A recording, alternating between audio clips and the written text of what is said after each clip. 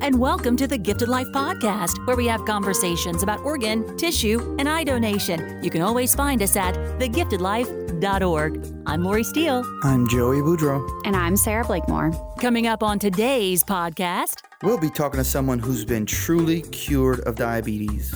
And we're going to be talking about panic attacks and what you need to know about them. All that and more on this episode of The Gifted Life. You guys ready? Yep. Let's do it.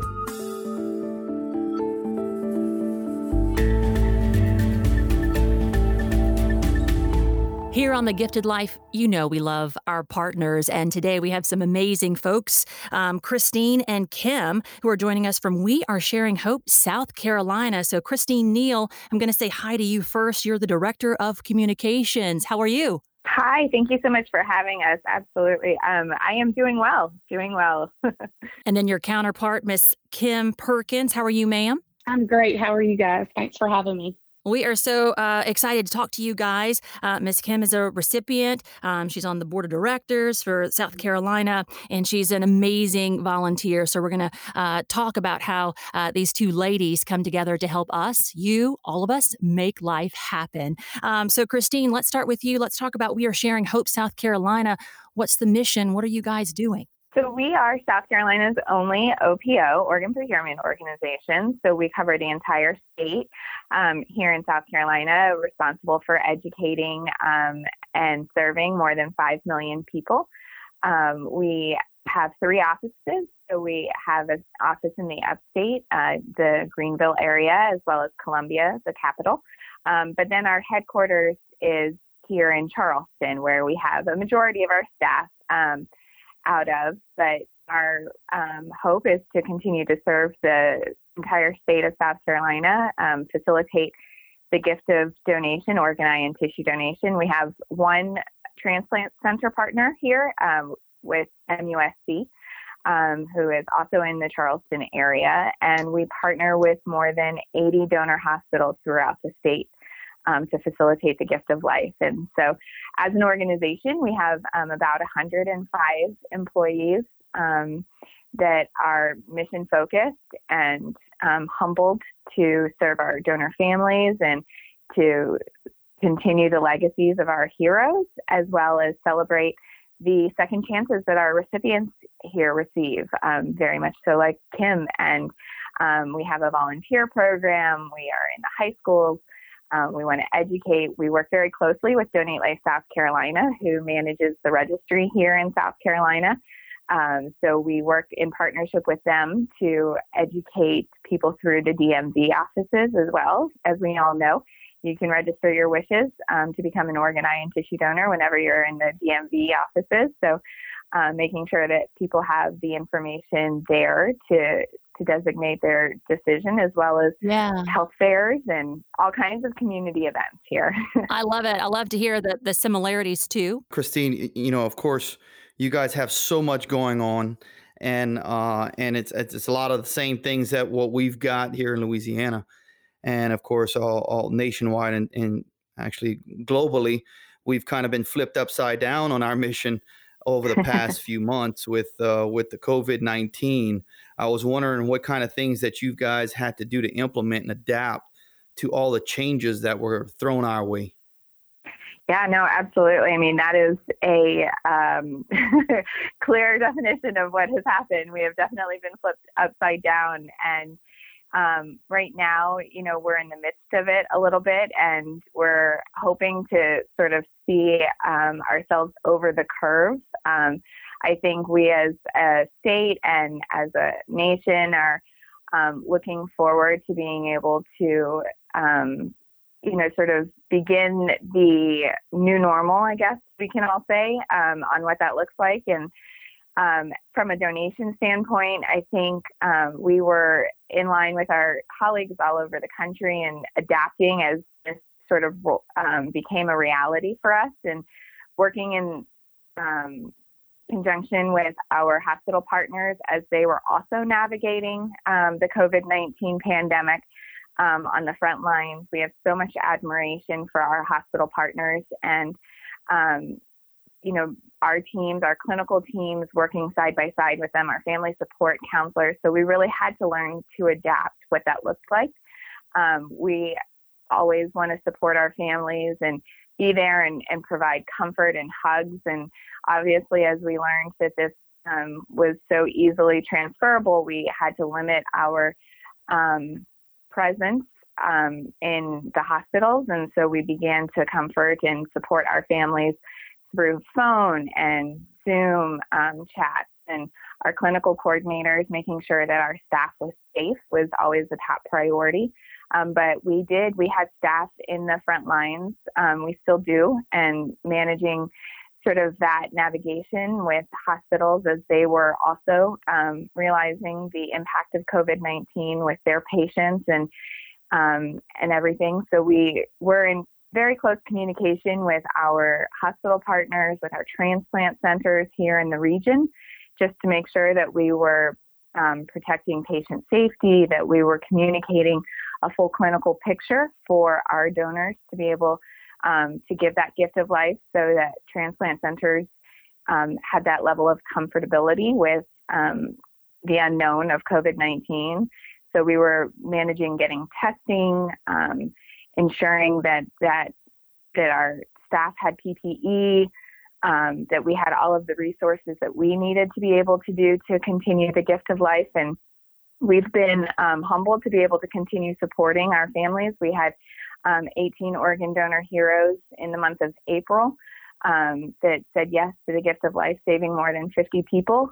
And so we think that that's an amazing testament to the gift of organ, eye, and tissue donation, especially through something like this.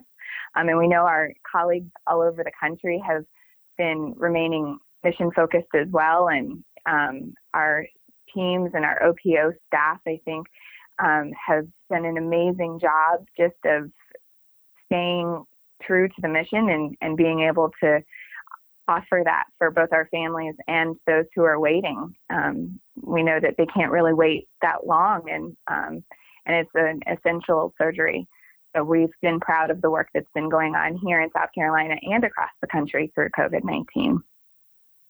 It's funny, we've heard, and I'm sure you've heard it at meetings and conferences, you see one OPO, because of our uniqueness and the way we go about our business. But in this, pandemic, when a crisis hits, it's funny how we all are so drawn to the mission. The mission becomes everything.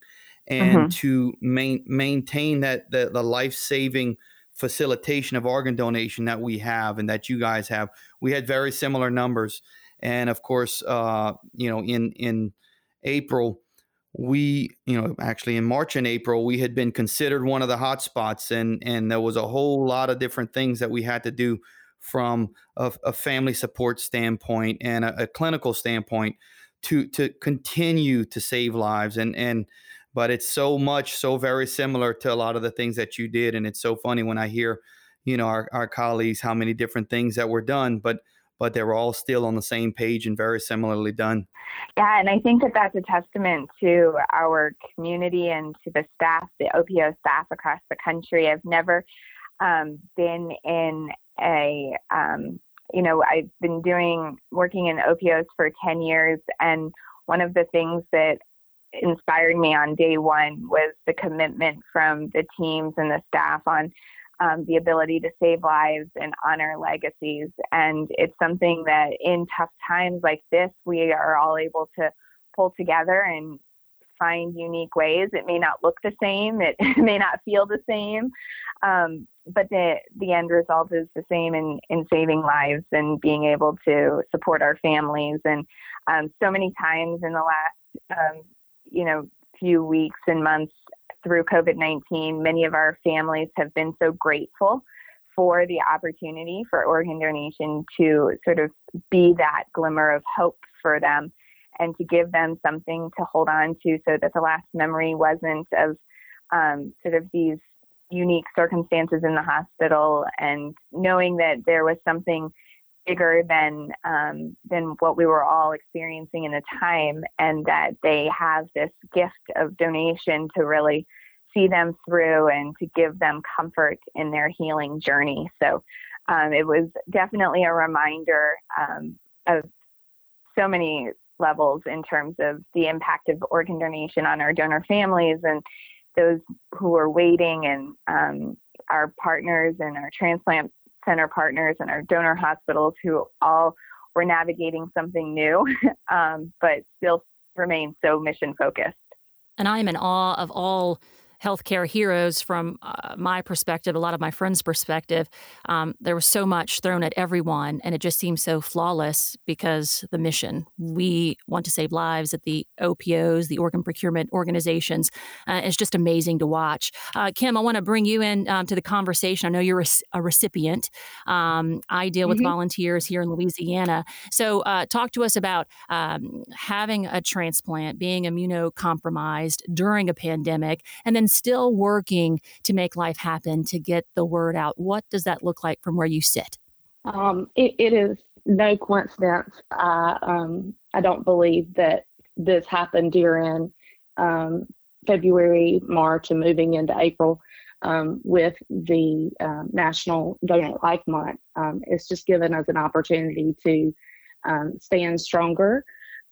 Being a recipient and a business owner, a small business owner, and a mom with a kid out of school, and a husband that's essential worker, it's kind of come forward on all fronts, and we've just had to find new ways to protect ourselves and still get those life-saving messages out there to the families of donors and the recipients that needed to get out there.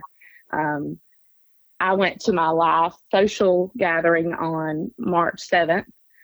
We've been in the house since then as a family, and we went a little strict with, no outside food and no outside visitors inside the house, and have been here at home since. The school systems have been a blessing. They made that call early on here in our state, and, I'm so very thankful for that as a recipient.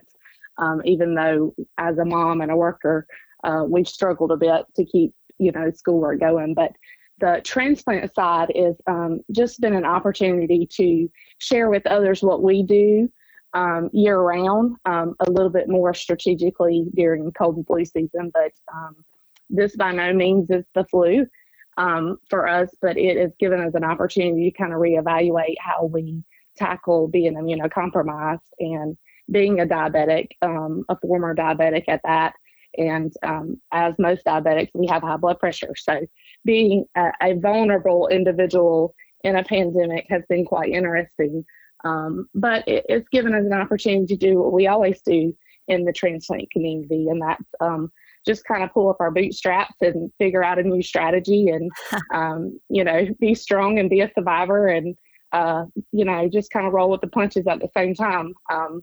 We are regimented, but we're also very flexible, and you have to be. And so that's just kind of given us just another opportunity to shine as a community.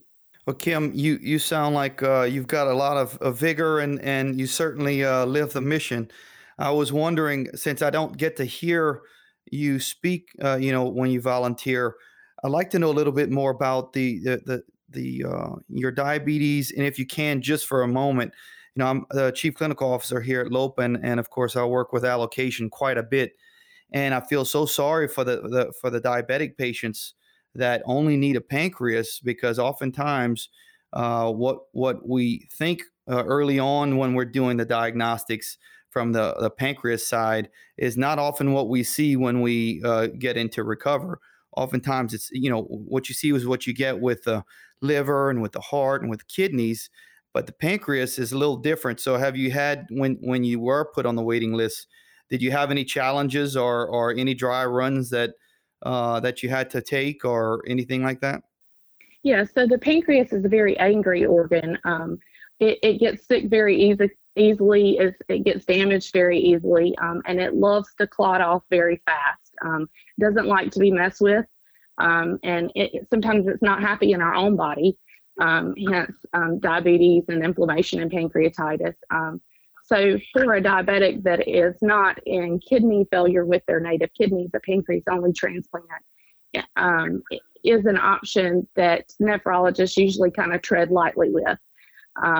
In my situation, I had a transplant surgeon that was very, very hesitant to do a pancreas-only transplant surgery, and a nephrologist that really was excited to do it because I had healthy native kidneys.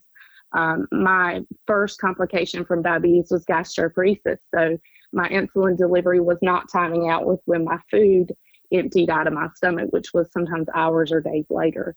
So that's what qualified me for transplant 7 years ago. I was listed and told to take a quick vacation. During that vacation, about 10 days after listing, I received my first phone call, and it was decided that it was a great opportunity to fly home from vacation and go for that situation of transplantation. Once I was admitted into the hospital, about 24 hours passed, and it was then the pancreas is one of the last organs to be procured because the vascular system, of course, is safe for the vital organs of heart, liver, kidney. And so the pancreas was one of the last ones. It was kind of found that the pancreas in that particular donor was not viable due to chest compressions or damage during an accident or, any forces of nature that happens during that situation. So I went home and went home still as a type 1 diabetic. Quite depressed, but understanding that it was good practice and still in thought and prayers for the family that did lose their loved one and made the decision to donate. And joyful at the fact that lots of those other organs were probably transplanted. About 30 to 35 days later, I received a call in the middle of the night. Went back to the hospital fully expecting maybe another dry run because there is 2 or 3 that usually come with transplant.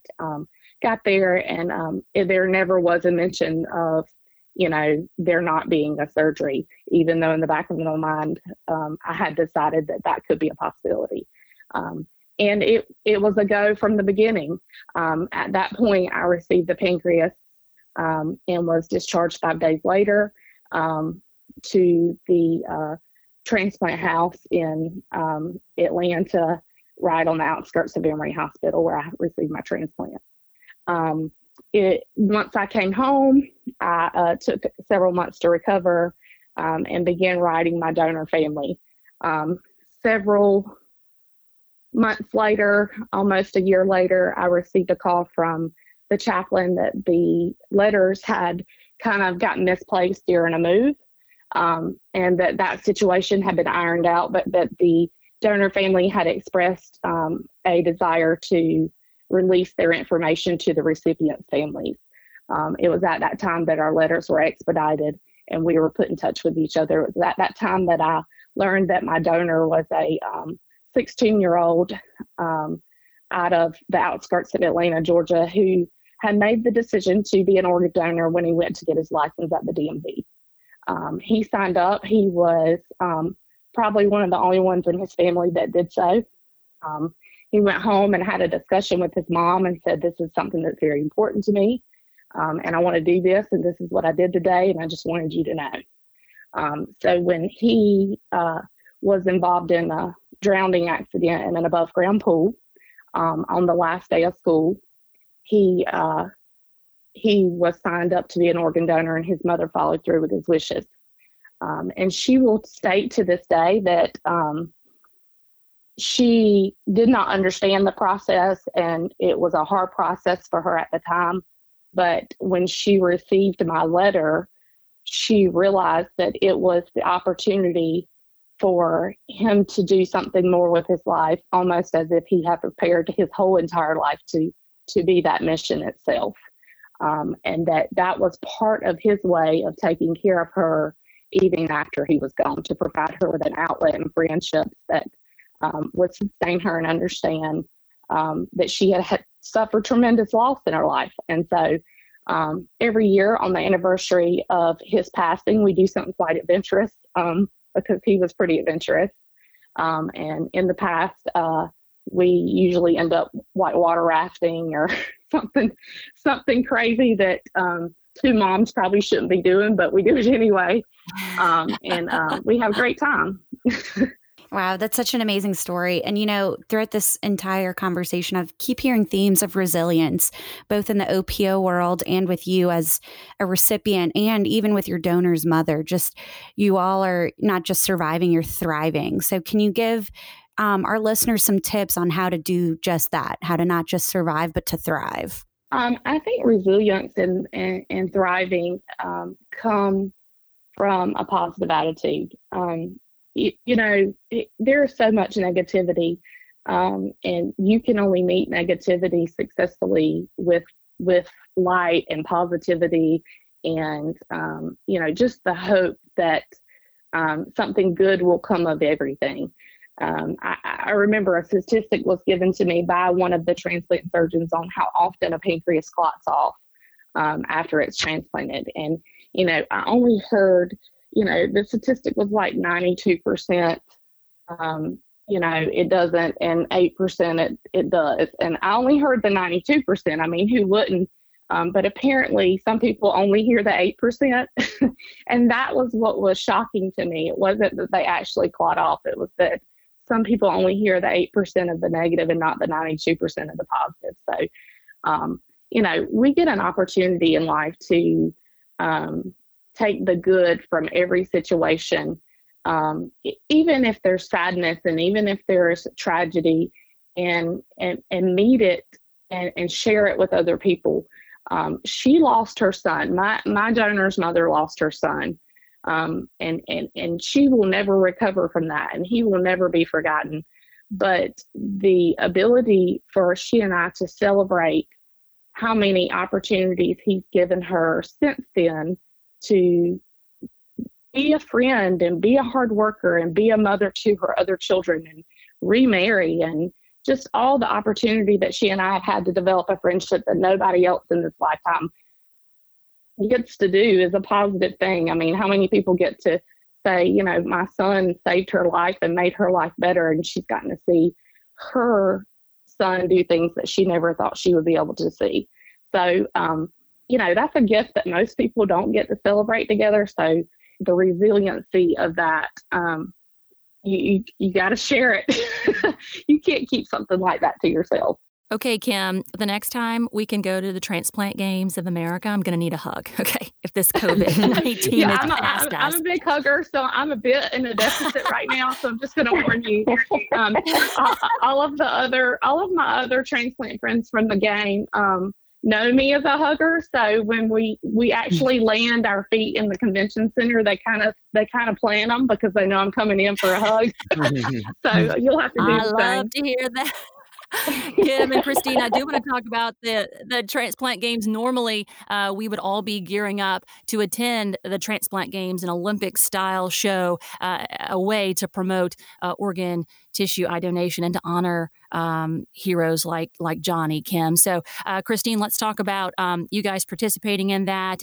We do have to put that off for at least another year due to the coronavirus. Kim, I know you're sad about that as well. I'm sad too, y'all. But it's just a great program where everyone across the world can come together to celebrate life, to honor heroes. Yes.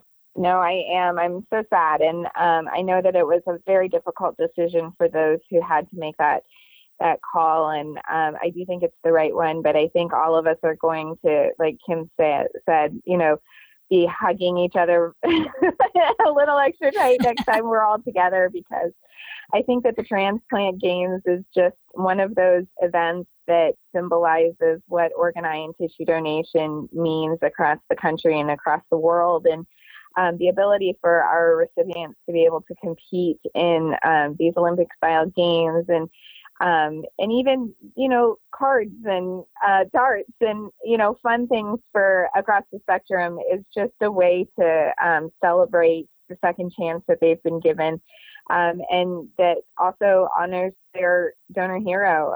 Not everybody has the opportunity to know their donor families. And I remember one of the very first transplant games I ever attended, I walked away thinking the community that exists at something like that is so awe-inspiring and something that touches people, I think, to the core. The ability to think you may not be my donor family, but you're a donor family, so you're my donor family. And same with the recipients. You may not be my recipient, but you're a recipient, so you're my recipient. Mm-hmm. And I think that overarching message is something that we all strive to bring back to our homes, our home states and our home teams, and just really sort of create that feeling in our volunteer programs and in our ambassadors, because it's so strong and really speaks to the core of why we all do what we do here in the OPOs, is to be able to present opportunities like that. So I know everybody is missing what the Transplant Games provides this year. I think that we can continue to tell those stories and share pictures of medals that everybody has won and good times that have been had, because we will have them again. I think the key to that is resiliency. We will be back and we will be stronger than ever. And when we are all together, I think we'll have a little bit extra to celebrate, Yes. And to honor. So Gotcha. Kim, tell me really Yes. quickly what you compete in at the Transplant Games. So I went to Cleveland in 2016 and Salt Lake City in 2018. Both times I competed in the virtual triathlon, which is a combination of swimming, cycling, and running. They combine your times and you medal in each individual competition and then also in the competition as a whole. So we have a strong, close-knit group of athletes that do that particular competition that stay in communication in the downtime of the 2 years. And then also the competition of track and field. I try to compete in as much as I can on that track and field day.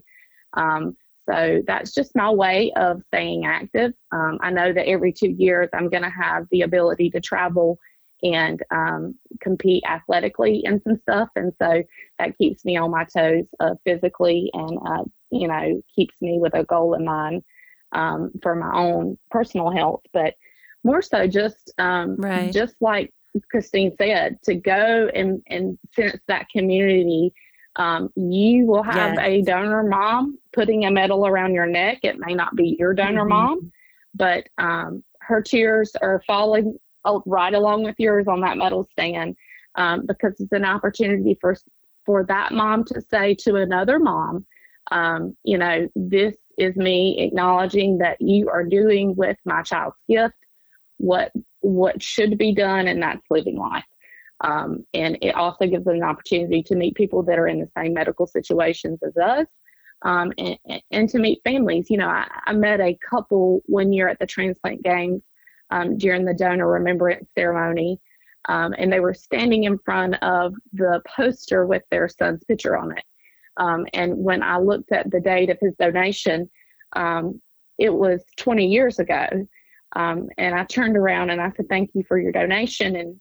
And she said, "Are you a recipient?" And I said, "Yeah." And, they had never met their son's recipients. And so it was an opportunity for them to hear thank you from a recipient that they may have never heard in another situation. And this family uses the Transplant Games as a reunion of sorts to celebrate the life of their son. You had a couple that was no longer married, but they shared love for a son that they lost, and they come together, once every 2 years and spend a week together of their vacation time honoring their son. So it's just an opportunity for people to focus a week on life's extraordinary gifts and our extraordinary talents as recipients to do something with those gifts. I love it. It's definitely something to experience if you haven't been. You can check out transplantgamesofamerica.org. The new date for Transplant Games, July 16th through the 21st of 2021. So we hope to meet you guys there. You guys want more on South Carolina's program, SharingHopeSC.org. And I do want to leave everybody with a quote from Miss Kim. Kim, I just love this when we were preparing for the interview. Donation doesn't just buy someone time. It gives you a lifetime, a family, friends, travel, relationships, and adventure. We enjoyed the visit, ladies. Thank you so much for having us.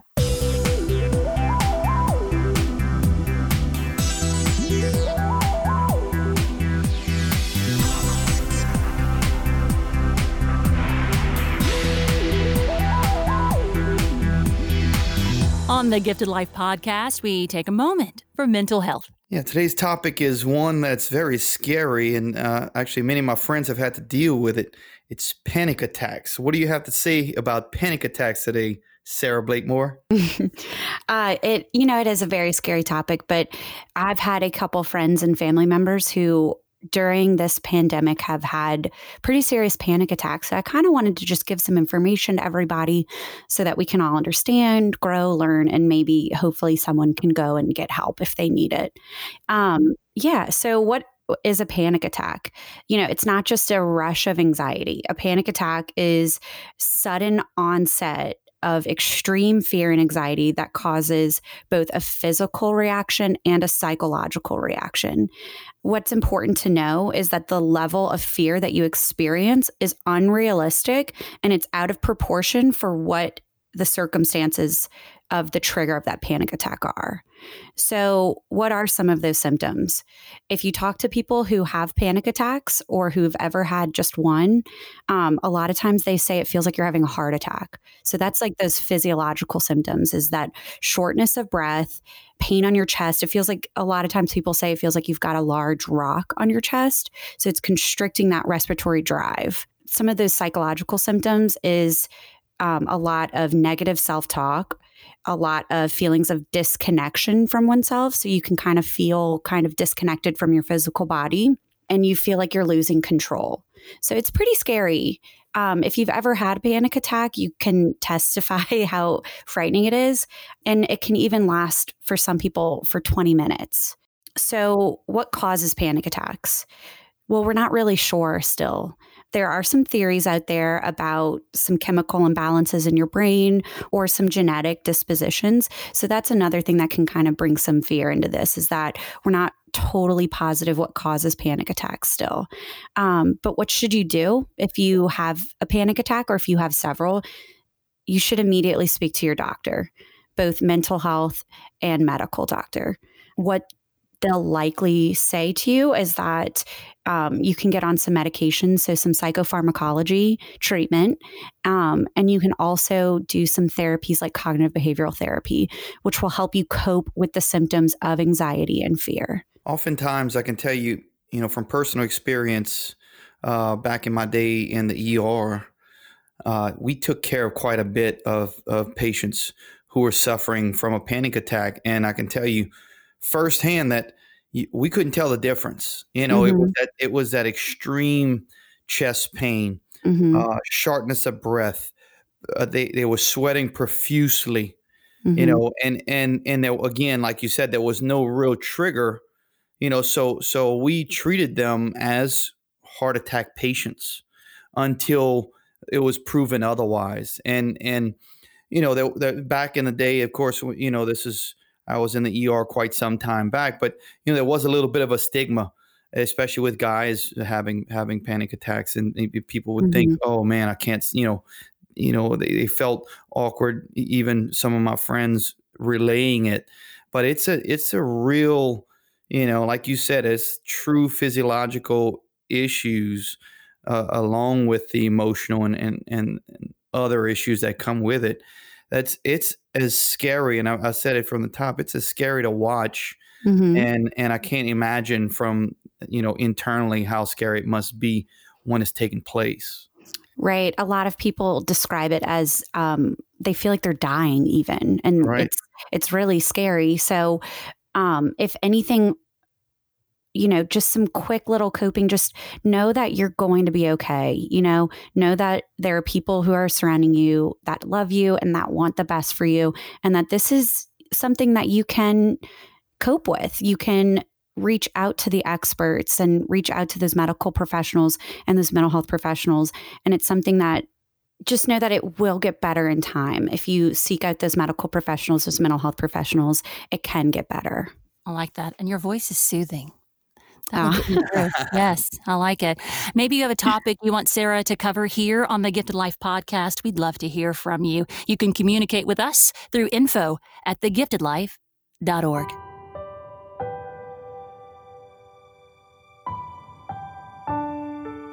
In every episode of The Gifted Life, we honor a hero. Today's hero is Keegan from South Carolina. And we learn about Keegan from his family. Keegan always wanted to leave a big legacy. If I had to describe him in 3 words, I would say he was energetic, loved, and had the most beautiful smile. He had so many gifts. Keegan never met a stranger. He was kind to everyone and never judgmental. An incredible big brother, loved his family, and was a huge Clemson fan. As his mom, I always knew Keegan would change the world, but now I want everyone to know how special he truly was. He loved being the center of attention and was a hero to so many. His honor walk was the most beautiful tribute to him, with singing and cheering exactly as Keegan would have wanted it. He always wanted to be an organ donor. His funeral was his last celebration with 1,300 people. Keegan's legacy is his friends and the numerous people who received a second chance because of his gift. Not only did we honor his wishes to be a donor hero, but because of Keegan, our entire family registered as donors as well. It is a true honor and so special to me to live each day telling his story. We miss him and know our lives will never be the same, but we have such a good community, and I am so thankful to be his mom. And now we pause and say thank you to Keegan for the gift of life.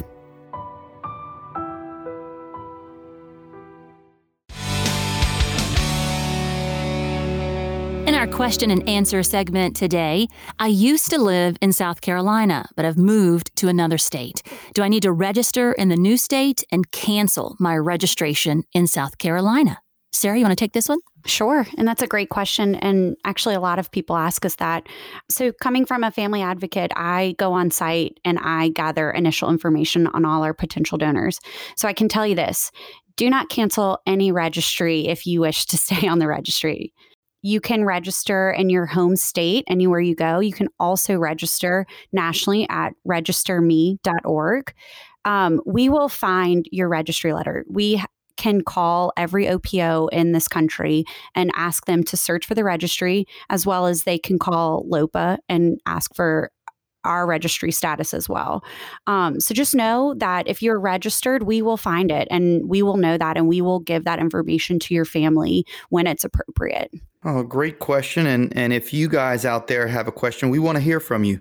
Email your questions to info@thegiftedlife.org. You can also give us a call, 504-648-3477. We may even play your message on the podcast.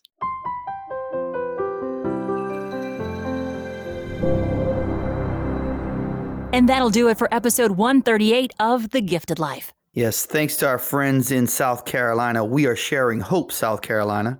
Christine Neal, the Director of Communications, and Kim Perkins for sharing their stories. And I've got one word to say about that: resiliency. It was amazing. I know. I love it. I could have listened to them all day, guys. Hopefully we inspired you. If you're not a registered organ tissue eye donor, that maybe you want to take that step. You can do that right now. It takes less than a minute. Registerme.org. And to listen to more of our podcasts, you can visit us at our website, thegiftedlife.org. You can listen there or anywhere you listen to your podcasts, whether it's Apple, Google, Spotify, or iHeartRadio. If you listen on Apple Podcasts, go ahead and leave us a 5-star rating and subscribe so that others can find us. And if you're on social media, go ahead and like our Facebook page, The Gifted Life Podcast, and follow us on both Twitter and Instagram at Gifted Life Pod. And thank you, all of you, for listening and tuning in to the Gifted Life podcast. We certainly appreciate it. We hope that you share this information. Our goal is to make life happen. We have one more ask. When you go out, we hope that you do something you wouldn't normally do to help us make life happen. Have a great day.